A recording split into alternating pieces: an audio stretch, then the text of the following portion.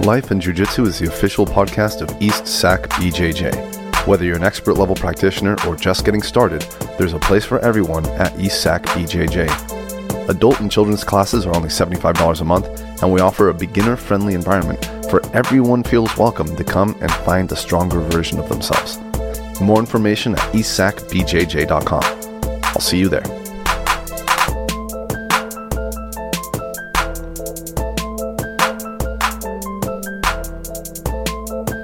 Hi, it's your host Jabron here with a call to action.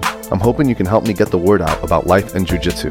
I feel like right now, it's thought of as only a local podcast for the Sacramento region.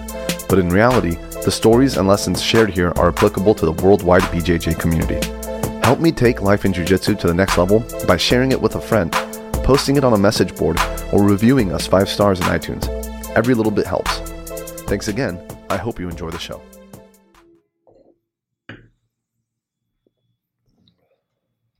Hey, here we go. It's another episode of Life and Jiu-Jitsu. This is your host, Jabron Maciel. I'm here with Dr. Kickass, Mike Piekarski. How you doing, brother? Thanks so much for coming on. How's it going? Glad to be here. Hey, I'm doing good. It's been like 5 weeks since I've done one of these. I do another like a political-based type of podcast, which is actually... it's not more of a passion for me at all. Actually, I like jiu-jitsu more. I have a co-host and he kind of keeps me like on track with this, but this is actually more of a passion for me. So it's unfortunate that I took so much time off, but I've got some good episodes scheduled for folks coming up here. So bear with me. We're going to try and sort of resume some regularity to it. This is definitely the podcast that gets more engagement and I think is more meaningful to people. There's no shortage of people trying to get into the party on politics. But there's not a lot of people that can talk about martial arts in a meaningful way. So I really should be doing this more. Mike, I was interested in you because you just kind of showed up at Alpha Male one day and started kicking ass. You just came out of nowhere. So did you say you were from Nashville? No. So where do you want me to begin? What brought you out here? Okay. So the last 4 years I was in LA, finished physical therapy school, was working in LA for the last 4 years. My fiance got into vet school at Davis. She was looking at all sorts of schools around the country. Davis was the best, so we couldn't turn it down. Moved down to Sacramento, and then I was just looking at places to train, and I kind of figured I was going to want to train at the gym, but I reached out to one of my friends who had used to train with Chris Holdsworth, this guy Chris Bonilla, and he saw that I was moving out to Sacramento. He was like, "Oh, you should hit up my buddy Chris Holdsworth." I messaged him, and he told me to come on down. So I liked the vibe, really. It was a very good vibe, and that's where I've been since. How'd you get started in martial arts? So I was always like a small. Hey, can I get you to bring this a little bit closer to your face like this? Yeah. Hello? Yeah, and you can actually bend this arm down a little bit more. Yeah, if you want to. Yeah, just whatever works for you. So I was a small kid. I always wanted to get into martial arts. Tried karate, stick with it for like 3 months. Couldn't get over. I'm not really an athletic kid, or I wasn't an athletic kid. And I started traditional jiu-jitsu when I was in high school. I was in for 3 months. I started dislocating my knee, so I have a thing called a subluxing patella, or I did. So my kneecap would slide out of place. Dude, I used to have that. Yeah. Do you get surgery or no? No. I've avoided surgery at every turn possible. You should. So anyway, it kept sliding out. I tried PT, didn't work, but I was also like a 15-year-old kid, so like I didn't take it too seriously. Yeah. Same. Yeah. They're like, okay, well, their next step is surgery. So they do this thing called a lateral release, which they don't really do anymore because the outcomes are pretty poor. But essentially what they do is they cut the reticulum around the patella. So essentially the patella is your kneecap. There's these structures that will start pulling it the way it's not supposed to go. I unfortunately am genetically predisposed to dislocation just because I have a shallow trochlear groove. Anyway, so they do surgery. So I had to stop everything. I still have this pretty significant quad weakness compared to it, but and what side's it on? Left. Okay, yeah. Dude, we're brothers with that. Can you run? I can run. Yeah. I can do everything. I'm just my legs weak. anyway, fast forward, I get into college. I was like, okay, my knee's better. I want to start doing some kind of martial art. I look up like the clubs that they do. I'm like, there was Brazilian Jiu-Jitsu. I'm like, well, that's probably close to Japanese Jiu-Jitsu. And I took a class, and I was like, everything I learned before Brazilian Jiu-Jitsu Just was crap. out the door. I remember I kept trying to do hip throws, and I would like do my block, and I would step out, and then I got guillotined. I think I got guillotined like 12 times in like a 5-minute round. I'm like, I'm actually learning something here. Yeah. So, and then that's how I started. I was like, I play around in like a college club, and then when I graduated, I found, well, on my summer break, I found a place that was close to where I was living at the time. And then I was like, once I graduated, I was like, this is all I want to do. Yeah. Hey, do me this thing, the mics are actually right in front of your face. Maybe you can like scoot in, like kind of like almost like face me a little bit, and then it'll just kind of capture the side of you. Yeah. Right here? Yeah, that's pretty good. Okay. You know what's interesting? I'm actually teaching a college club right now. Oh, really? Yeah, I'm the instructor for the Sac State MMA club. No way. Yeah, it's been a really good funnel for ESAC BJJ. Yeah. Because people get stoked and they're like, where can I learn? You know, and I try not to take a shit on the club environment, but like I do tell everybody, is like, this is a good entry point to figure out if you like this or not. Of course, yeah. Like, everybody. I feel like everybody wants to gratuitously, like when people visualize a martial arts journey, they visualize themselves like kind of gratuitously beating someone's ass. Of course, yeah. But very few people want to actually be in a fight. Like very few people want to, like, once the guy starts fighting back and they're confident, like, maybe this is not so much for me. So it's a good entry point to see if you like being in a fight. Yeah. But if you really do like it, maybe it's a good idea to find like a dojo, or a good idea to find an academy, because like at the Sac State setting, the sparring rules are like really restrictive. Of course. Like, and if anybody gets hurt, it's like, then we're gonna have a supervisor in the next setting, and then like concussion protocol and all these, and then also students are busy, so you don't have that like rapport that comes with the same people being in class every time. We have something like 120 people who signed up for the MMA club, but like 4 people a night, and there's always 4 different people, so we always have to start it. What I mean? But it, with that being said, it's been a really wonderful opportunity for me to, like, the same way, discover if I like teaching. Yeah, I do like teaching. I like really enjoy minding the development of like other people, and then saying like, hey, if this is for you, maybe whether it be me or Alpha Male or Yamaso's just down the street, but go find somewhere to do more than just dip your toe, Of course, yeah. And what do you know? Every semester I've gotten like 3 people to sign up from. There you go. Yeah. So it's kind of, ESAC BJJ is kind of like, at one point I was worried it was going to die, but now it seems like it's like for sure it's like alive, I feel like everything like that. It's slow. You build enough interest, and then it, like, I've seen martial arts schools where it's this slow thing where you kind of, and then it just, you start to get, I don't know what the number is. Maybe it's 50, maybe it's 100, and then it just starts to like really take off. Exactly. Right? Yeah. Well, what's funny is there's no shortage of people like in the pipeline.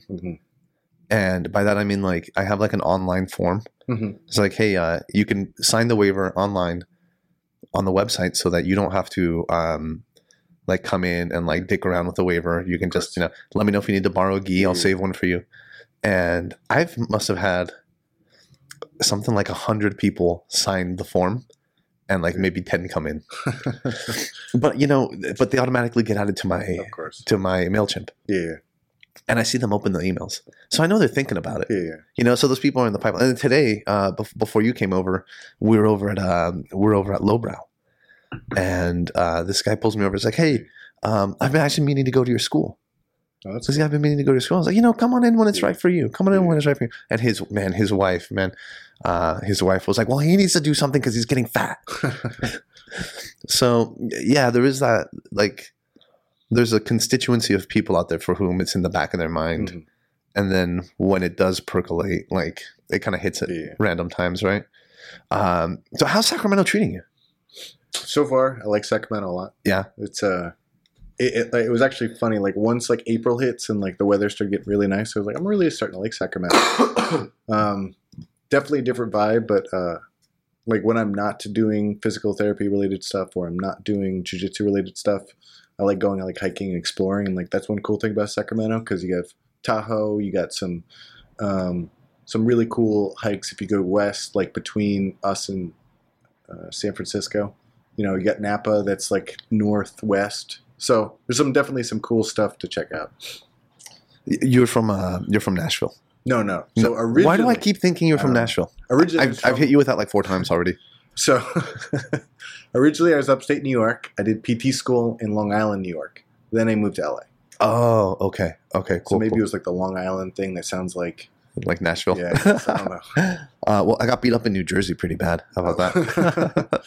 Yeah, you know, Sacramento's lovely. LA, this is a little bit different. You do get like meaningful changing of the seasons up here. Yeah. Which is I think pretty cool. Like I'm from San Diego, and you know, to me, growing up in San Diego, fall was this like, it was just like when Starbucks changed their menu. You know what I mean? It was like this abstraction, but it wasn't a thing that we actually had. It was just always 75 at the beach, and you know what I mean? But like when it came up here, I was like, oh, holy shit, this is like, there's like fog in the mornings. You know, it's like a really cool, like meaningful, like changing of the seasons that I actually kind of really enjoyed, you know? Well, good. Have you been out on the river? I've run along the river, but I've never been on the river. Yeah. Okay, dude. So you got to come out with us. You got to come out with us on our boat. Okay. Dude, river culture is great. We got a boat last year. Yeah. River culture is its own thing, man. I would expect like Haley wanted a boat, so we got a boat. Yeah. But I thought there was going to be like a lot of like really bougie, like landed people, kind of like upper middle class people. Yeah. There's as much diversity out on the river. It's its own scene, man. It's wild. There's people like it's just a really cool scene. Okay, your fiance, yes. I've met her. She's a blue belt. Yes. I don't know her name. You guys trained together. Did you get her into it? Well, okay, so we met because you didn't meet her at the gym, did you? No. She was actually, so when I was living upstate New York, she was going to college out there. She was looking for a ride, and I lived really close. So she's like, look, you know, she contacted the instructor and was like, I don't have a car. Is there any way I can get to training? She's like, well, this guy, he lives close. He might be able to give you a ride. So I started giving her a ride to jiu-jitsu, and then the rest was history. Yeah, and then that was a good audience. Yeah. How long of a car ride? Maybe 20, 25, 30 minutes. But like, good. That's just, dude, that's just long enough. Yeah. You know, that's funny. I during February, I was doing this thing for my students. It was like, bring in your significant other, no charge. Yeah. And what do you know? Miguel, respect, man. We hope you get better soon. And we're waiting for you to come back. He had to take some time off for medical stuff, but he'll be back. He brought in his, I think I have permission to tell the story. But he brought in his wife. And while she was signing the waiver in the back, I was like, how'd you two love birds of meat? And she says, well, Miguel was my cable guy. She says, well, Miguel's my cable guy. And after he installed the cable, he just kind of looked around and said, do you want to watch a show? Oh, my God. And she's like, well, what do you know? I did. You know, I did want to watch a show. That's a pretty cool story. Yeah. So did like your martial arts journey kind of inspire you to do like physical therapy or? Yes. So graduated college. I was like, okay, I just want to do jiu-jitsu. Like I didn't even want to fight. I just want to do jiu-jitsu. And then I was training a lot. And my coach at the time, he was like, he was just starting to do MMA. And in New York, until, I don't know, maybe 2 years ago, like it was illegal. Yeah. So, and there, you know, so New Jersey was where most people went. They didn't have amateur at the time. So if he wanted to fight, he had to go pro. So he was like a purple belt at the time, but this was like 2006. So like a purple belt was like a god. Yeah. And he was like, so he started training. I was just happened to be one of his training partners, you know, because I was one of the guys who would always show up and I didn't care if he punched me in the face. And then once in a while, he's like, would you want to fight? And he was like, something that like me, I'm not an athletic kid. I was never thought that I could fight. I'm like, maybe I could do this. And then I trained for a fight. I lost because I was like a blue belt at the time with no striking, no wrestling. But I was like, this is great. I want to do this. And then I ended up quitting my job at the time. Started. Oh, you went in deep. Oh, I did. Yeah. And I was like teaching like a little bit at the gym. Like I had no money. I started taking some amateur fights. You know, I started getting ready for a pro fight. And, you know, like during my pro fight, though, like while I was training for it, I realized like this is not going to be a good long-term career option. Yeah. You know, I'm like, I was fighting for like 300 to show, 300 to win or something. It was like terrible. And, I was like, I should have some kind of backup plan. So I started thinking, I was like, well, what do I want to do with my career? So I started looking at personal training. Because I'm like, okay, well, if I'm a personal trainer, maybe then I can balance it and I can still train jiu-jitsu. Because most jobs, if you do a 9 to 5, you can train in the train at night, but it was hard. So I looked at personal training and I was like, well, at the time I didn't have the personality to be good at, because essentially if you're a personal trainer, you're a salesman. Yeah. I was like a quiet. You have to fill up the hours, right? You have to sell the hours. Yeah. And I'm an introvert naturally, so like that was pretty tough. And then I go, so then I'm like, okay, well, what about physical therapy? And I look in, and I didn't realize that you needed a degree to be a physical therapy assistant. So I started applying to jobs, and someone's like, you need to be licensed to do this. I'm like, oh my goodness. So then like I look into it. I'm like, oh, maybe this is something I'd be interested in. So I go and like I observe. So to apply to physical therapy assistant school, you have to observe for like 15 hours. So I go to this place and I'm watching, and I'll get into it later. But I remember like looking, I'm like, I think I could do this right now. And I was like, maybe I'll do this. And then the woman starts talking to me, and she's like, well, if you ever have your bachelor's degree, like, why don't you go be a physical therapist? Because a PTA degree is an associate's. But at that time, they just transferred. So if you're going to do physical therapy, it's a doctorate degree. I was like, whoa, I don't want to do 3 years of school. I don't want to do all that. Yeah. Well, 3 years of school, a lot of debt. I was like, I don't want to do this. And then they're like, well, you should really look into it. And I was like, well, maybe if I could do like, I start out with a PTA and then jump to a PT. And they're like, that doesn't exist because it's such a big thing. So I'm like, all right. So then I was like, I look into it. I'm like, okay, maybe I'll give it a shot. So I didn't really have a backup plan at this point. Like, it's kind of funny because physical therapy school is really competitive, and I didn't realize. I just like, I went in. I'm like, I'm going to apply. I'm going to see what's going to happen. I got in, and I was like, okay, So I just finished my fight. I broke my nose in the fight, which I didn't even mind.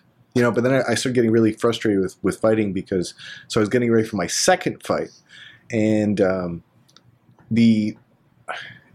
for people who know MMA, they know that like a lot of the promoters are not the most credible people. Yeah. So the guy was trying to get licensed in the state, which I believe was New Jersey at the time. He didn't get his license, so 8 days before the fight, like the whole thing fell through. And so originally I fought for 300 to show, 300 to win. This one would have been 500 to show, 500 to win. I already had my medical, so I'm like, okay, well, at the time, if you don't really have a job, like, you might $1,000 is, yeah. And I think the guy like that's still money for one night of work. Yeah, exactly. Yeah. And the guy, I think like he was just like a good athlete. Like he was known because he had like a really good deadlift for his size. So I'm like, I think this actually will be one of my easier fights. Anyway, the fight goes through. I'm like, I can't do this because even if you do one night, one night you make $1,000, like it's not really good, So then I started going to, and I thought maybe I could keep competing while I was in. Sorry about that. No problem. Boom. And we are back, and I can see the audio is coming back a little bit stronger here on this little mic right here. So I'm glad I did that. Thanks for bearing with me. Yeah. So you were just talking about balancing school with martial arts training, and it's so funny that I remember Chris Cope, he was a UFC veteran, and he was like going to San Diego State at one point, coming in at like 6 a.m. class, then getting dressed for school. He'd do like school till 2, then he would like go work till 9, and then like go and like hit a workout in the evening, and then try, and it's just like, it's just not sustainable, right? And then all that you go and like you take your fight, and it's like, well, the other guy doesn't have any sort of other commitments, So you just put it down you just put martial arts down for a little while while you're at school, or what'd you do? I didn't not train. I just wasn't able to train enough to fight. Like if you're going to fight, like it's either you're all in or all out. Because if you go in like 50% and then you go to a fight and get your face broken, you can't be like, well, I know I could have trained harder, right? So yeah. And I was like, well, I know that physical therapy was going to be my long-term career. That was what was going to what I wanted to do. So I was like, well, I kind of have to focus on this. So a lot of that was actually balancing my studying just so I could go to jiu-jitsu. And I had friends in PT school, but like I wasn't really like a lot of other my classmates were a lot closer. My free time, my social time, I went to jiu-jitsu. So like a lot of my close friends now are people I met at jiu-jitsu in Long Island.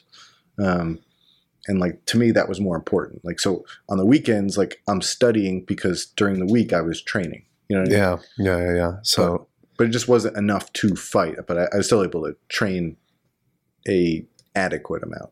Yeah. You know, it's funny. My student Calvin, this one's for you, dude. He was like, so why didn't you become an MMA fighter? And I was like, well, you know, I had a fight.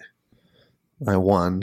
I didn't take any damage, but a head kick did whiz by my face and chip off a little piece of my tooth. And, you know, that was kind of a good reality check. And then I looked around the gym and I saw a lot of people training full time, and I didn't see as many people with like financial success coming out of it. And then years later, in a sparring session, I took one really good blow to my left ear, and now I have vertigo for good. Oh wow! Yeah, like for life. Oh wow! Yeah, like when I move to my left, I get dizzy. You know. Did you ever get that checked out? Yeah. Actually, I'd like your thoughts on it. But you know, and then I started becoming more aware about CTE. Yeah. And like all the effects of CTE on folks. I started seeing it in some of my, you know, not going to name any names, but I started seeing some of my colleagues. Yeah. And he's like, well, great. Why didn't you ever do more fighting? Yeah. I was like, dude, are you not listening to this story? Are you not listening to this story I'm telling you? How old is the guy? 20. That's why. Yeah. He's like, well, why didn't I was like, well, that's why. But okay, here we go. From my student Logan. Logan, you're a phenomenal student. So my question was about elbow knee braces for use in BJJ. Are these useful for injury prevention, therapeutic? My immediate thought is that don't they wear away at the like tissue around? Sorry, I hear I am mansplaining to you, but so I don't really know what your goal is. So if like you have an elbow pad, it's not going to resist anything. Like if someone puts you an arm bar, it's not going to absorb any of the tension. So, you know, I could maybe see a knee pad only for if like you're like a jiu-jitsu, your knees are on the ground. My instructor, he loves knee pads for that reason. I don't think it really makes that big of a difference because I don't think it's really absorbing too much of the stress on the kneecap. I think you put your weight on your knee and it's going to go on a surface either way, right? Yeah. So I don't think it really does much. Some people like it because it gives you a psychological benefit. Some people, they feel like it warms up their knee, so their knee's more mobile. So one of the things I feel like if you do jiu-jitsu, you should be able to sit on your butt. Like you should be able to kneel and sit on your butt. And if you can't, you should address that. Dude, so, I got a guy that can't do that. Yeah. I mean, I just feel like sit on your knees and have your butt on your on the ground or on your feet. Like you should be able to like sit on your butt while you're kneeling. Like, yeah, he can't do that. Yeah, I mean, the thing I'm always worried about is like, what if you get swept and you can't go? Like, what's going to happen? You know? So I don't know. I mean, so I don't think it's that big of a deal to train with a knee sleeve or a brace. I think it's maybe a little bit different if you're wrestling and you're doing penetration steps, just because like. You know, but like those pads, like I think you should be training with more like volleyball knee pads, like something which actually can absorb the stress of like continually doing a penetration step. But it's also for rolling, like when someone does a leg entanglement, like sometimes it gets annoying because it actually makes your knee more exposed because you can't get your knee out. So if you like it, keep doing it. If, you know, you never thought about it, don't worry about it.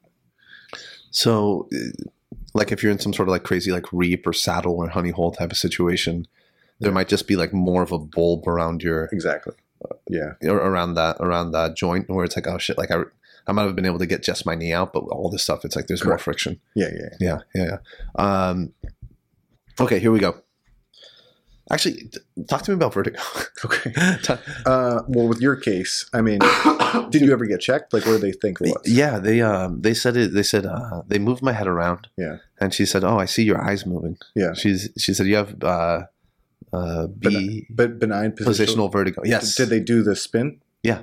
And I was spinning, man. I'm fucking spinning. But did it go away afterwards? Oh, yes.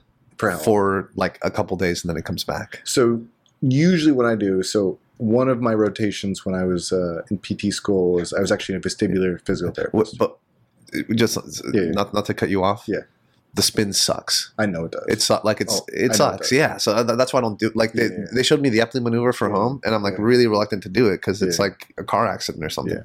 Yeah. Yes, it sucks because no one likes spinning. You feel like you're going to fall. Yeah. But if it's done correctly, so usually what I'll do is you figure out which canal. So essentially what benign positional paradoxal vertigo is, there's these little crystals that float around with your inner ear. There's 6 canals. There's the anterior, posterior, and horizontal. You figure out which canal you think that little crystal's floating around. Essentially, you can do this little spin maneuver because it's based on where your head is in space. You take like an hourglass. You take the glass and you flip it over, and all the sand comes out. Essentially, that's what you're doing. You got to do it 4 times to kind of get all the sand in the compartment where it's supposed to go. Usually, when I do it, is I do like a few. So you don't just do it once and be like, "See you later." Like that's it. Like usually, I'll keep going until they don't have symptoms anymore. Yeah. And then sometimes like they might have like some slight reduction in, they might have a reduction, and then I see them in a week and I do it again. So. Is it worth doing if I'm not having symptoms? No. It should be something like if you get the symptoms, you do it. You kind of like rest for the rest of the day. Like you don't do anything crazy. You don't do big head motion. Let those crystals settle down where they're going. And if it needs to, you can do it. So only if you have like episodes should you be doing it. Gotcha. Yeah. So what really like kind of puzzles me about the whole thing is that for some reason it'll feel different times. Interesting. So when I first started getting it, and I can pinpoint, there was one sparring session where I just took like a real meaningful blow right behind my ear. Yeah. And that was it. But when I first started getting it, it was like if I look up, I would just spin a little bit. And then other times that I get it, it's more of like a continual kind of like almost like I feel drunk. And how long does that last? A couple days sometimes, and then it'll like randomly go away. So you could have like, yours might be complicated because you could have some signs of benign positional paradoxal vertigo, but you also could have some kind of vestibular dysfunction or concussion-based vertigo that's on top of that. Because those should be 2 different things. Like if it's BPPV, it should last like less than a minute. Yeah, like just a few seconds usually. Yeah. But then there's other times where it's just like, fuck, like I'm like not doing good for the whole day. Yeah, I mean, that could have just been like a side effect of a concussion. So yours might be a little bit more complicated. So last year, I had a sinus infection, which I must be prone to because I'm dealing with it now. And I thought it like made my vertigo really bad. Mm-hmm. And I was just like floating like in my head, like disoriented, dizzy. The vertigo was like on fire. Everything was like as bad as it could be. And I had like a regular heart rhythm. Oh, wow. And I was like, I think I have a fucking brain tumor. Like, what else could this be? I feel crazy. I feel crazy right now. And my wife was like, well, let's just go to. She's like, I know you don't have a brain tumor, but let's go to the emergency room if it makes you feel better. And so they put me in a CT scan. Yeah. Yeah. And they're like, well, you don't have a brain tumor, but you have a sinus infection, and it's making your vertigo worse. But and then someone that I know just recently had a brain tumor. Oh, wow. And now I'm thinking like, now you get paranoid. Now I get paranoid. You know what I mean? Yeah. And then I had someone say, oh, well, shit, I get vertigo too. And, we had to check me out to make sure I didn't have a brain tumor because I'm having these symptoms. So, it's like kind of like the hypochondriac in me. Of course. Kind of sense, like, because, like anything in your head, And then I had friends say like, well, why don't you just go get surgery for it? And I was like, well, because it's surgery on your fucking head. Yeah. Like, I don't want them to cut my head open. Of course, yeah. I mean, do you have any thoughts on that or? Well, surgery for the sinus infection or for like the potential tumor? For the vertigo, which they can't do surgery for that. They can't do like a thing where they like fuck with your ear canal. No, I don't think so. Not well. Yeah. So, I mean, essentially, like the epi, like that's kind of like gold standard what they do. Gotcha. For the BPPV, like for whatever else is going on, that could be something different. Okay. But yeah, I mean, I wouldn't want to get like, any kind of brain surgery unless it's like really serious. Yeah. Right. Yeah. Same thing for like my patellar tendon. Yeah. I have these like kind of what you had. Yeah. Always like some weakness in the top of that tendon. Yeah. It would slide out of place. Yeah. It would slide to the inside for me. Oh, really? That's really rare. It usually slides to the outside. Yeah. It would slide kind of like this. Yeah. And what else? I like over time I developed tendonitis and so I really can't I can't meaningfully run. I can run for like maybe I could go and like grunt out like a 5K, but then I wouldn't be able to run. I wouldn't be able to like, I wouldn't be right for like 2 or 3 weeks, you know? So it's really fucked up like my long-term cardiovascular output. And I've kind of gotten bigger steadily over time because I can't really run like I used to. But again, I've had people say, well, why don't you just go get surgery on it? Yeah, but surgery, if it's... Like what? Like to what? Yeah. But if it's tendonitis, so usually... Okay, this is a treatment thing if people are interested in treatment. There's two things. It's more like going to be a tendinopathy, meaning there's some kind of degeneration of the tendon.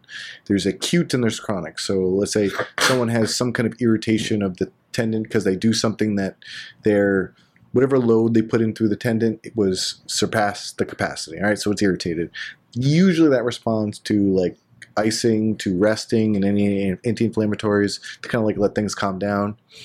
But and this is very common in a lot of jiu-jitsu guys, most people, because jiu-jitsu is so fun, they just keep training over and over again. Like, I got this thing they've had for like 3 years, but I didn't want to stop training. Like, well, now it changed from an itis to an osis, meaning like that acute inflammation's gone. Tendinosis is what I have. Yeah. So now it's more of a degeneration of the tendon. So like you resting won't do it. At this point, you really need to be just doing like load through the tendon. Like you just need to keep strengthening the tendon. And I find a lot of grapplers, especially when they hit around 30, this is kind of where I hit it when I got to 30, is people primarily are like, okay, well, jiu-jitsu's fun. I'm just going to keep doing jiu-jitsu. And, you're doing jiu-jitsu 5 days a week, but they're not doing any kind of strength work or mobility work to address all of the accumulated stress from jiu-jitsu. Or to address, like, the deficits that they brought into their training, right? Exactly, yeah. So, I mean, for you, I would just, if that's what it is, which I always, when people ask me for advice, I need to confirm it because let's say I give you advice for something that's, 80% of the chance it's an itis, but let's say it's not. Right, it's something else. So I try to be professionally very, very thorough. Like, is this what I think it is? I want to make sure it's not something from your back, not something from somewhere else. Or misalignment somewhere else. Something else. So you have a series of tests that you can perform to like actually confirm. Yeah. Okay. But assuming it was, if it was an osis, I would be giving you just very heavy loading to the tendon, or heavy isn't appropriate. Meaning when people have tendonitis, you're going to do stuff to create slight irritation, but if it goes away within the next day, we're good, and that's how we start to strengthen the tendon. Okay. So like bread and butter here, like squats, deadlifts. Well, for the patella, I would probably be doing. It depends how irritable it is. Like you could start with a leg press, then you could go to squats. You could have your heel elevated because when your heels are elevated, then it puts more load on the quad versus mixing between the quad and the glute. You could do lunges. You could do single leg lunges, that sort of thing. Okay. Yeah. So like I know, like for me, I can get away with squats, and I'm trying to like build up my squat. Yeah. Shit. Before I go on to my next question, actually, this is like a treasure trove of information here. This is actually cool, but I can get away with squats, no problem. What my physical therapist said to me was, "You got to, man. I had these little chicken legs, and I still do, but they're gradually getting stronger." He said, "Don't let your knee go further than your toes in the squat." Is that right? Sort of. So there's like a lot of things in physical therapy that people say that they just keep saying they don't know. So when your knee goes over your toe, it puts more stress on the front of your knee. So if let's say you have like some kind of ACL surgery, you have some kind of patella irritation, so it's already irritated, and then you do these things and now it hurts and you keep doing it. Well, yeah, it's going to keep hurting. Okay. So if you sit back, it's more of like a hip dominant squat pattern. So it lets you use the glutes more, so the quad doesn't get as stressed and lets you squat no problem. Theoretically, though, everybody should be able to squat with their knees over their toes. That shouldn't be a problem. Absent an injury. Of course. Okay. Like for me, I say that I can't do that because I have a knee injury. But people should be able to do it. If you ever watch like very high level Olympic lifts, like people doing crazy amount of weight, their knees are very far over their toes. Way over. Yeah. Is that how you would actually squat to get the most power out of your legs, is with your knees over your toes? It depends. Well, that's more because of like Olympic lifts. Like if you're doing any kind of overhead lift, like if you just have to get everything. Yeah. I mean, like, so if you do like a back squat, you can kind of sit back because you essentially have to keep the bar kind of in line with your foot. But when you have a bar overhead, you have to be more upright. So you can't get away with that. So your knee has to go over. Gotcha. Okay. I am going through like a strength. That's cool. Yeah, I'm going through like a strength phase right now. Yeah. My wife was like, "You should get a weight belt," and I said, "That's just a waist trainer for men." What do you think? Do you have back pain? No, no more than anybody else who does jujitsu 5 times a week. If you were a weightlifter and you had a back injury, and you want to keep lifting, the weight belt can help that. Okay, but I wouldn't go out of it, because essentially what you're doing is the weight belt assists with, gives you extra support. But theoretically, you should develop the support for yourself, especially with jiu-jitsu, because in jiu-jitsu, in a lot of lifts, we try to be as neutral as possible. Neutral spine doesn't exist in jiu-jitsu. Like, actually, I did a post of like Alexander Karelin, and you see he's doing like a gut wrench, and he's terrible form, but it's wrestling. It's not deadlifting. And he takes some guy who's like 250 and he's throwing him overhead. You know what I mean? Like, he can do that because he's like, dude, he's like bent his waist over, like just totally how you would not. Yeah. But that's because in grappling, like, you can't be like, okay, I need to have perfect neutral spine, which theoretically doesn't even exist, even when you think you have neutral spine. But they've done studies, if you do like a perfect deadlift, you still probably have like 26 degrees of spinal flexion. But that's a talk. You're just nerding out. Yeah. So you shouldn't look to like achieve these things that aren't even possible. Well, I mean, okay, so I still think you should deadlift with good form, because deadlift with good form is going to minimize any injury. But don't beat yourself up. Yeah. But I mean, for grappling, like, you need to make your whole body ready for it. Like, you shoot a double leg and someone sprawls, you're not going to have good posture. Like, if you've never been in that position, you've never prepared yourself for that, that's going to be a problem. So if you don't have back pain, I wouldn't give you a weight belt. Okay. Yeah. One of the things, like, I have put weight belts on. Yeah. And I'm just like they're like this, like on the back, they're like this thick. Yeah. It's like, dude, that's going from like my lower back up to my ribs. Like, you're like putting me like in a corset. Exactly. That's the point. Yeah. But that's just a lot of mass on me. It's like, I kind of want to like bend a little bit. Yeah. Like, like I feel good when I bend just a little bit. And I've seen some weight belts that are like, maybe like I'm doing like maybe 5-6 inches with my hands. And that seems to make a little bit more sense. If anything, I would just want it around that tire. Yeah. Okay. Well, let me talk to you about some of this other equipment. Okay.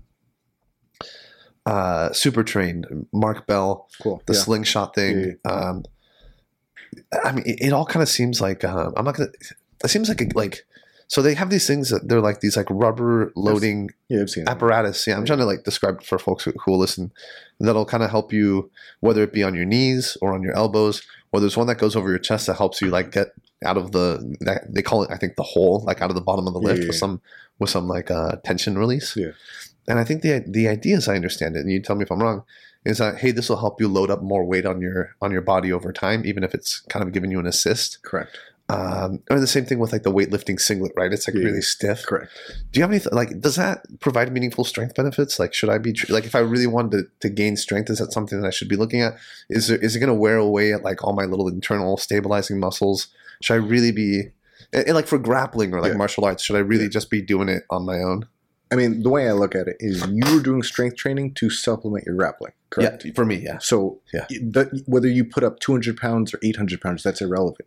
You're preparing your body to be able to survive grappling. So I wouldn't, because you need to make sure your body has all those stabilizers that can do it. Like, again, like, you just want to be strong for jiu-jitsu. Like, who cares if you put up like 400 pounds or whatever? That's irrelevant. Yeah. So, I mean, I wouldn't necessarily recommend it unless you're like, okay, I really like powerlifting, and then you could go that route. Okay, but it's its own thing. Yeah. I've always felt that way because I'm not a. Are you like a particularly strong weightlifter? No. Yeah, I mean, I like we've grappled. I know for a fact you are fucking strong. Like you're terrible. Well, that's different. So there's like jiu-jitsu specific stuff. Yeah. It's funny. I did a post on like isometric squeezes, and people like, do you train this specifically? I'm like, no, I just choke people, but you learn the technique and you can do it right. So there's like mat strength, which is like positioning, and you know what I mean? So like you can put yourself in the most optimal position to do what you have to do. Uh-huh. And then, maybe I have good isometric strength, but I don't train specifically for isometrics, Like I remember like a lot of times, like, I do these little contests like at work or friends, and I have very good stabilizer muscles, but my prime movers, like I don't put up a ton of weight when I deadlift, but I can do like a very heavy Turkish getup or something like that, like weird stuff that I'm good at. Or you could do the deadlift like on a rubber, or like on a Bosu ball or something. Yeah, I mean, there's something to be said for that. Like one of my better, I'm not gonna say all my students are good. Now I'm gonna say one of my better students, Jesse, this one's for you, man. That's me, but like he just came in with like a particular type of athletic talent that I think is really useful. He's a skateboarder. He's like a high level skateboarder. Okay. And man, dude, like the folks that come in with these board sports, man. Like, you try like tilting their hips over for a sweep, and it's like, no, I'm just going to adjust. You try tilting him the other, he's a white belt. And while I can still, white belt him.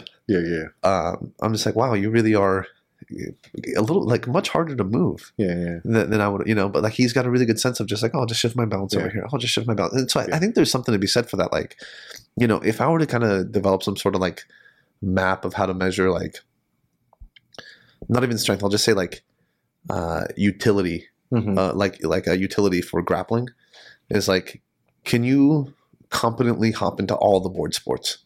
Could you wakeboard? Could you surf? Could you skimboard? Could you snowboard? Could you skateboard competently? If you can, I'm going to say that's like maybe not as good as like having a serious weightlifting background, but like maybe half as good. Like that's pretty good, man. Like that really, like, Joel, do you know Joel Tudor? Yeah. I mean, you can't say that didn't help him, right? Another one is like, are you like a really high level power lifter? Big Jordan? Is he a big power lifter? Oh yeah. He's strong.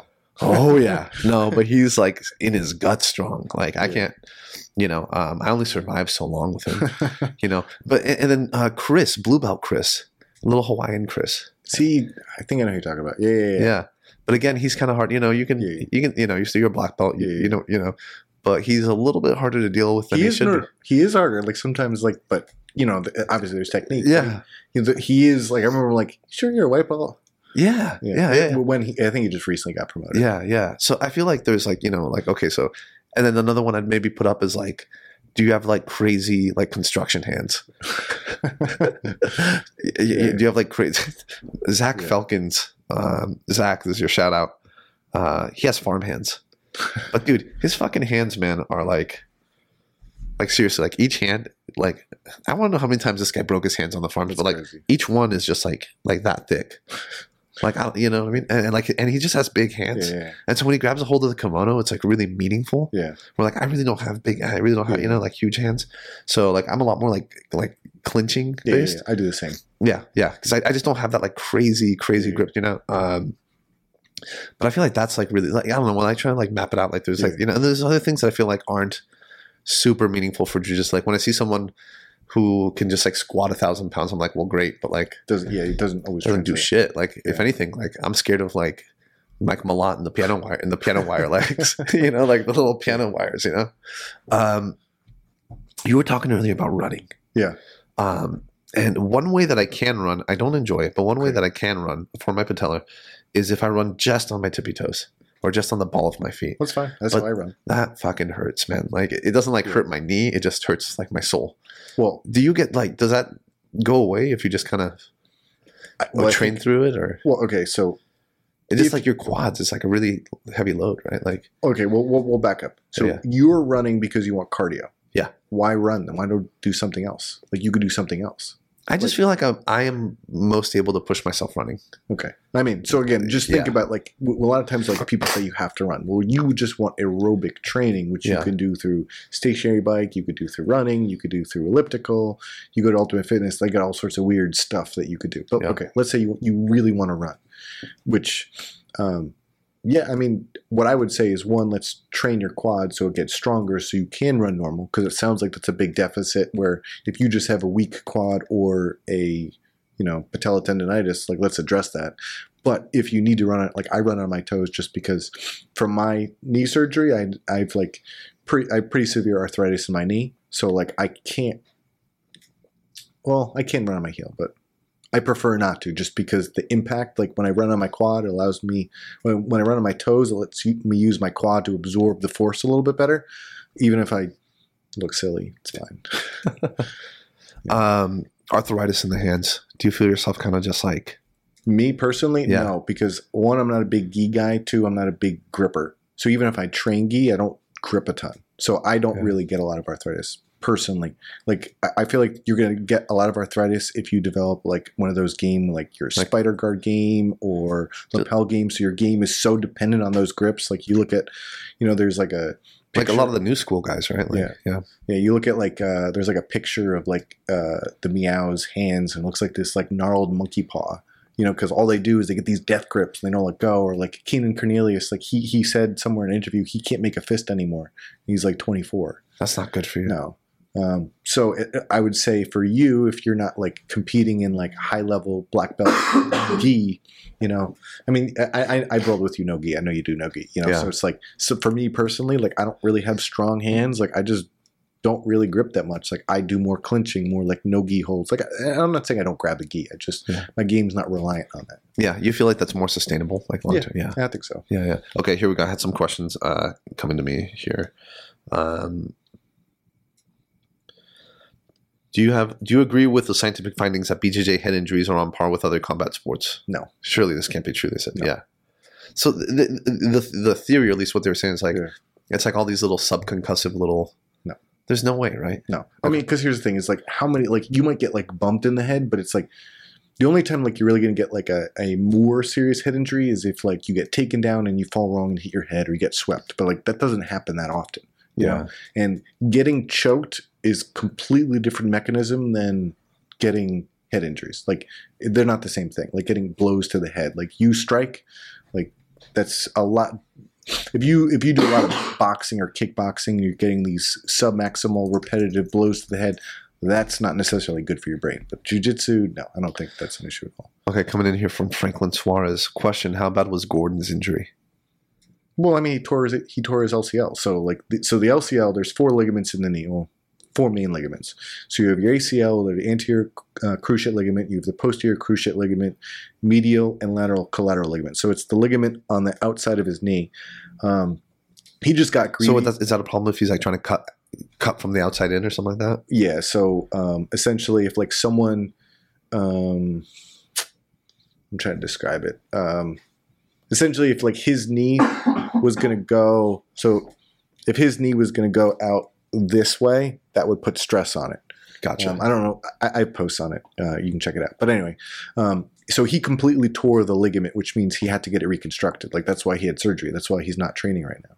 So, I mean, is it that serious? Well, he had surgery and he should be, I'm expecting him to be able to compete in Abu Dhabi. So, ACL is usually more serious, but he should be, even if he had an ACL injury, he'd be good for, a year from the injury. When you come back from the reconstruction, are you like 100% to where you were before? It depends. I mean, so if you look at the research, like the ACL doesn't really reach its full strength until like 2 years. But okay, the ACL itself, the ligament itself, it actually gets when you get a reconstruction, it's really strong initially. But what happens is your body has to like take that ligament and turn it into your ligament. So it actually gets weaker at like the 3-month mark. And then around the 6-month mark, it usually reaches its full tensile strength. The rest of rehab is getting your body ready so that your quads and your glutes are strong enough and you develop the proprioception so you can keep your knee in a position where it doesn't get stretched. So even though it might be strong, we still don't want to get it stretched. We don't want to put it in a position where it gets any stress. So, I mean, there's people that argue like you should wait 2 years to come back from an ACL injury. What are you going to do for 2 years? No, I mean, realistically, it's not going to happen. Most people are going to be back. Yeah, especially for like professional athletes, right? Yeah. It's like, you got such a, I mean, like what's Gordon Ryan's earnings window? Yeah. Like in his career, right? I mean, that's a guy that can command like $400 an hour private lessons. Yeah. But for how long, right? Like until the next wave. Like of course. That's the thing I always thought about competing too, is like that like patina that you have only lasts for so long. Yep. And then it goes, right? Yeah. Okay, here, I had some other questions. Actually, this is dude, thanks for coming on. Recommendations for kettlebell exercises. Or let me go a little bit broader, like what is like the strength and conditioning sort of like recommendation coming from Dr. Kickass? Like, is it just like regular, just bench, just like regular weightlifting, the kettlebell stuff, like resistance bands? Like, what do you do? Okay. What should people be doing? So I do all of those, but you have to understand that. So you have to understand what is your goal. So this happens a lot. Like Joe Rogan always talks about what should you be doing for strength and conditioning. So you should determine what your deficits are. So if you want to break up the different characteristics, so you have your maximal strength, you have your muscular endurance, you have your explosive power, you have your cardiovascular endurance, you have like the stabilizing muscles, you have your general mobility. If you're going to be a martial artist, should figure out what your deficits are. Like, are you really strong, but you don't have good cardiovascular endurance? And again, when you can break up cardiovascular endurance, it's, your aerobic capacity, your anaerobic capacity, and your lactic capacity, which is like that explosive, like just one quick double leg, So you figure out like where you are weak. So personally, for me, I'm fairly mobile. I've pretty good cardiovascular endurance. I'm not that strong. So with me, I'm going through a strength cycle personally. But there's this concept called periodization where you kind of like focus on different things because, I still want my cardio to be better, but you can't do everything at the same time. You can't get strong, fast, good endurance, mobile. Like you just don't have the time. So you kind of have to you go through cycles. So I just finished a strength cycle. I'm going to do another strength cycle. Then I might do like a cycle of kettlebells because, kettlebells, the advantage of that is with that unilateral exercise, like a swing or some kind of snatch or Turkish get-up, it challenges some of the stability a little bit more, but you will never get as strong just doing kettlebells. So you have to figure out where you are. You're going to get fucking strong doing lifting, lifting, right? Yeah. But but if you just become a lifter, then you're going to. Well, I mean, I wouldn't say you're stiff because if you go through full range of motion, you won't be stiff. But it only works. If you just lift, you're just working one plane of motion, sagittal plane. But the world goes in multiple planes. Like there's the transverse plane, which is rotation. There's the frontal plane. So theoretically, we should be exposed to those things. And grappling goes through all these different planes. Yeah. So for me personally, like I try to lift about twice a week. When I have spare time at home, I'm doing I have a mobility routine that I do, and then there's certain areas that I'm focusing on. I need to work on my hip, my shoulder, my back. Those are my mobility stuff right now that I'm focusing on. There's other things I could work on.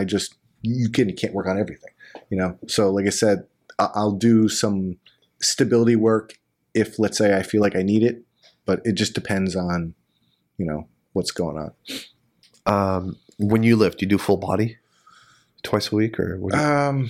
Currently, right now, I just started lifting where I deadlift. I'm trying to bench press because my bench press is really weak. I don't do strict press because I don't have full overhead motion, and that's a concept. If you can't get your arm overhead without compensation, probably shouldn't be doing overhead. You have some sort of shoulder. But I'm sure if I watch you might have that too. I would say 98% of people don't have true uncompensated shoulder motion. You can get it up, but it's maybe you're doing something like this. Yeah. So it is a goal. I want to go back to that, but I'm working on my shoulder mobility to get there, and then I train it. You know what I mean? So that's the thing that a lot of people do is they train a movement without having the necessary requirements to do that motion. And so they're really just seeping their deficiencies into amber. Yeah, exactly. So they're doing the movement, but because they don't have their the necessary requirements, they're just loading stress on something else, which maybe at some point that's going to be a problem. Gotcha. Hey, let me talk to you a little bit about white belts. Okay. I got 30 white belts. Okay. Under my wing. Yeah. And they're all just what should I be doing? And I was well, come into class, of course. I tell them I think swimming's a really good analogy for jiu-jitsu because you have to, even though I hate it myself, I was a pretty good surfer growing up. But when surfing, you're not inside the water, so I don't get that claustrophobia. Swimming, you really for me, I get claustrophobic, But it trains you to do cardiovascular output along with breath control, which I think is really useful for a good analogy at least. Of course, yeah. I tell them some sort of weightlifting, kind of figure that out on your own. I like pull-ups, but figure out a weightlifting for yourself. What would your advice be to I got just look, what's your generic, what should white belts be doing to supplement? Of course, you seem big on mobility training. Yeah. Is that something they can do on their own, or should they really go seek out a resource like you and kind of get get like a basic roadmap for what to do? Yes. I mean, I think you should have a roadmap because a lot of times people are like, I need mobility. What do you see them do? They start stretching their hamstrings. It's very infuriating when I see people that they can like bring their knee all the way to their nose and like, oh, my hamstrings are tight. I'm like, they are not tight. There's other things you should be working on. Like realistically, like if you think throughout the day, how much time you're really going to work on mobility, like pick 2 or 3 things that like really need it. You know, like most people, jiu-jitsu probably don't have enough hip motion, probably don't have spine motion, probably don't have enough shoulder motion. Those are what I'd be focusing on. Me personally, my neck got beat up for a long time until I started doing some mobility stuff. Now my neck is pretty, not my problem at the moment. So I think you should be doing some base mobility work, even if it's literally. So I do a type of mobility work called functional range conditioning, and there's a morning routine. It takes me 5 minutes to do a day. So I can do that, and then I can do maybe 2 or 3 other things, more focused stretching. There's more scientific stuff that I do in addition to the stretching.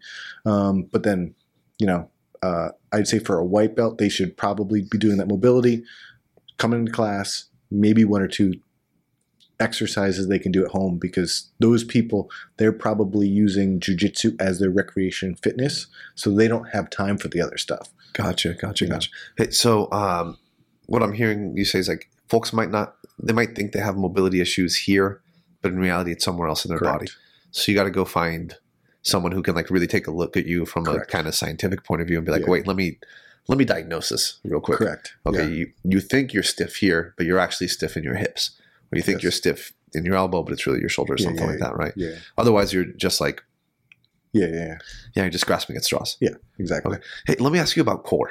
Okay. So I have a little bit of like the Mexican power gut going on. Like I can't get my abs to show. Probably never. Yeah. And this is my own like kind of bro theory, but I feel like this is just a genetic thing in some strains of Mexicans. Like Kelvin Gastelum will never get his abs to show. And some other Mexicans I can think of in the gym, like just aren't going to get their abs to show either. But, they say a lot of times like, oh, keep a strong core, like here and engage your core. Yeah. I can't think of one time when I've been grappling and I'm like, oh, I feel a flexion in my abs. Yeah. It's always like my hips or my arms or my legs. I've never been like, oh, I feel my abs here. Does that make any sense? Or yes, but so your issue is probably a body fat issue than like a core issue. Okay. Like your core is probably pretty strong. But I feel like what the core, so before you even do anything, like if I want to pick up this beer, technically my core is activating. I don't have to consciously do it. It should be activating to stabilize. Essentially, there's this concept called proximal stability for distal mobility. So if, let's say my core was not strong enough, these muscles didn't do it, as I like reach here, I'm going to lose the position. So essentially there's tightening. It's subconscious. Gotcha. Sometimes if someone has back pain, that function's not quite working the way it's supposed to, and then we do some core focus. But again, that depends on the type of back pain.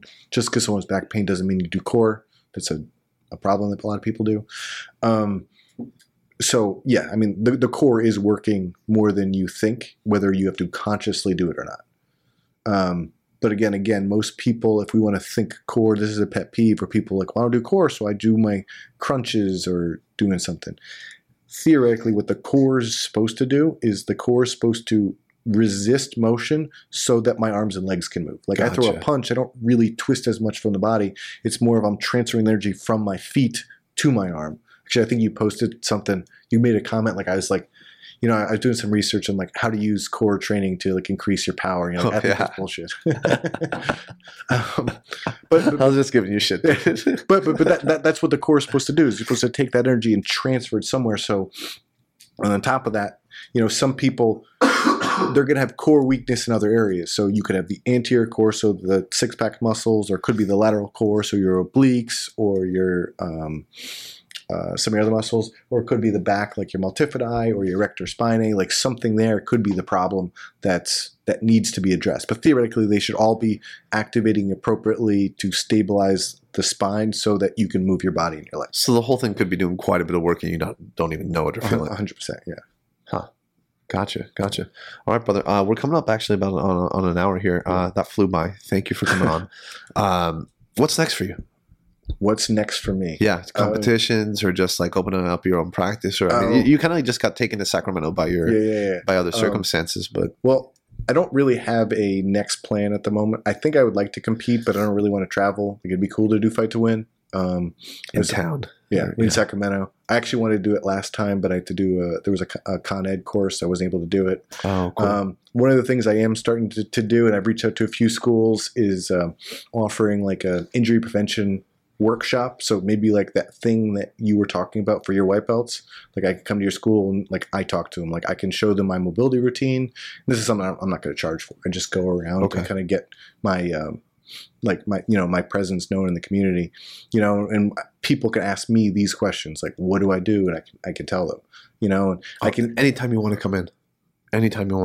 Seriously. Yeah. Well, we can, like I said, if you want, we can try to set something up, but it's like little things like, how do you know if you need to go see someone? Like I give these little tweaks, be like, if you do this, maybe you shouldn't see someone. If you do this and it doesn't bother you, maybe you could wait on it, because that's what happens with so many people is they hurt their knee and like, is this serious? Is this like a soft tissue thing, or did I tear my ACL? You know what I mean? Yeah. Like I can't necessarily answer that question. Even for me, like there's things where I would suspect something, but I think that's what I'm going to start doing is doing some of those workshops in the Sacramento area, because most gyms, like this isn't like other parts of the country. Like, how jiu-jitsu places, they're like usually like you can't train other places.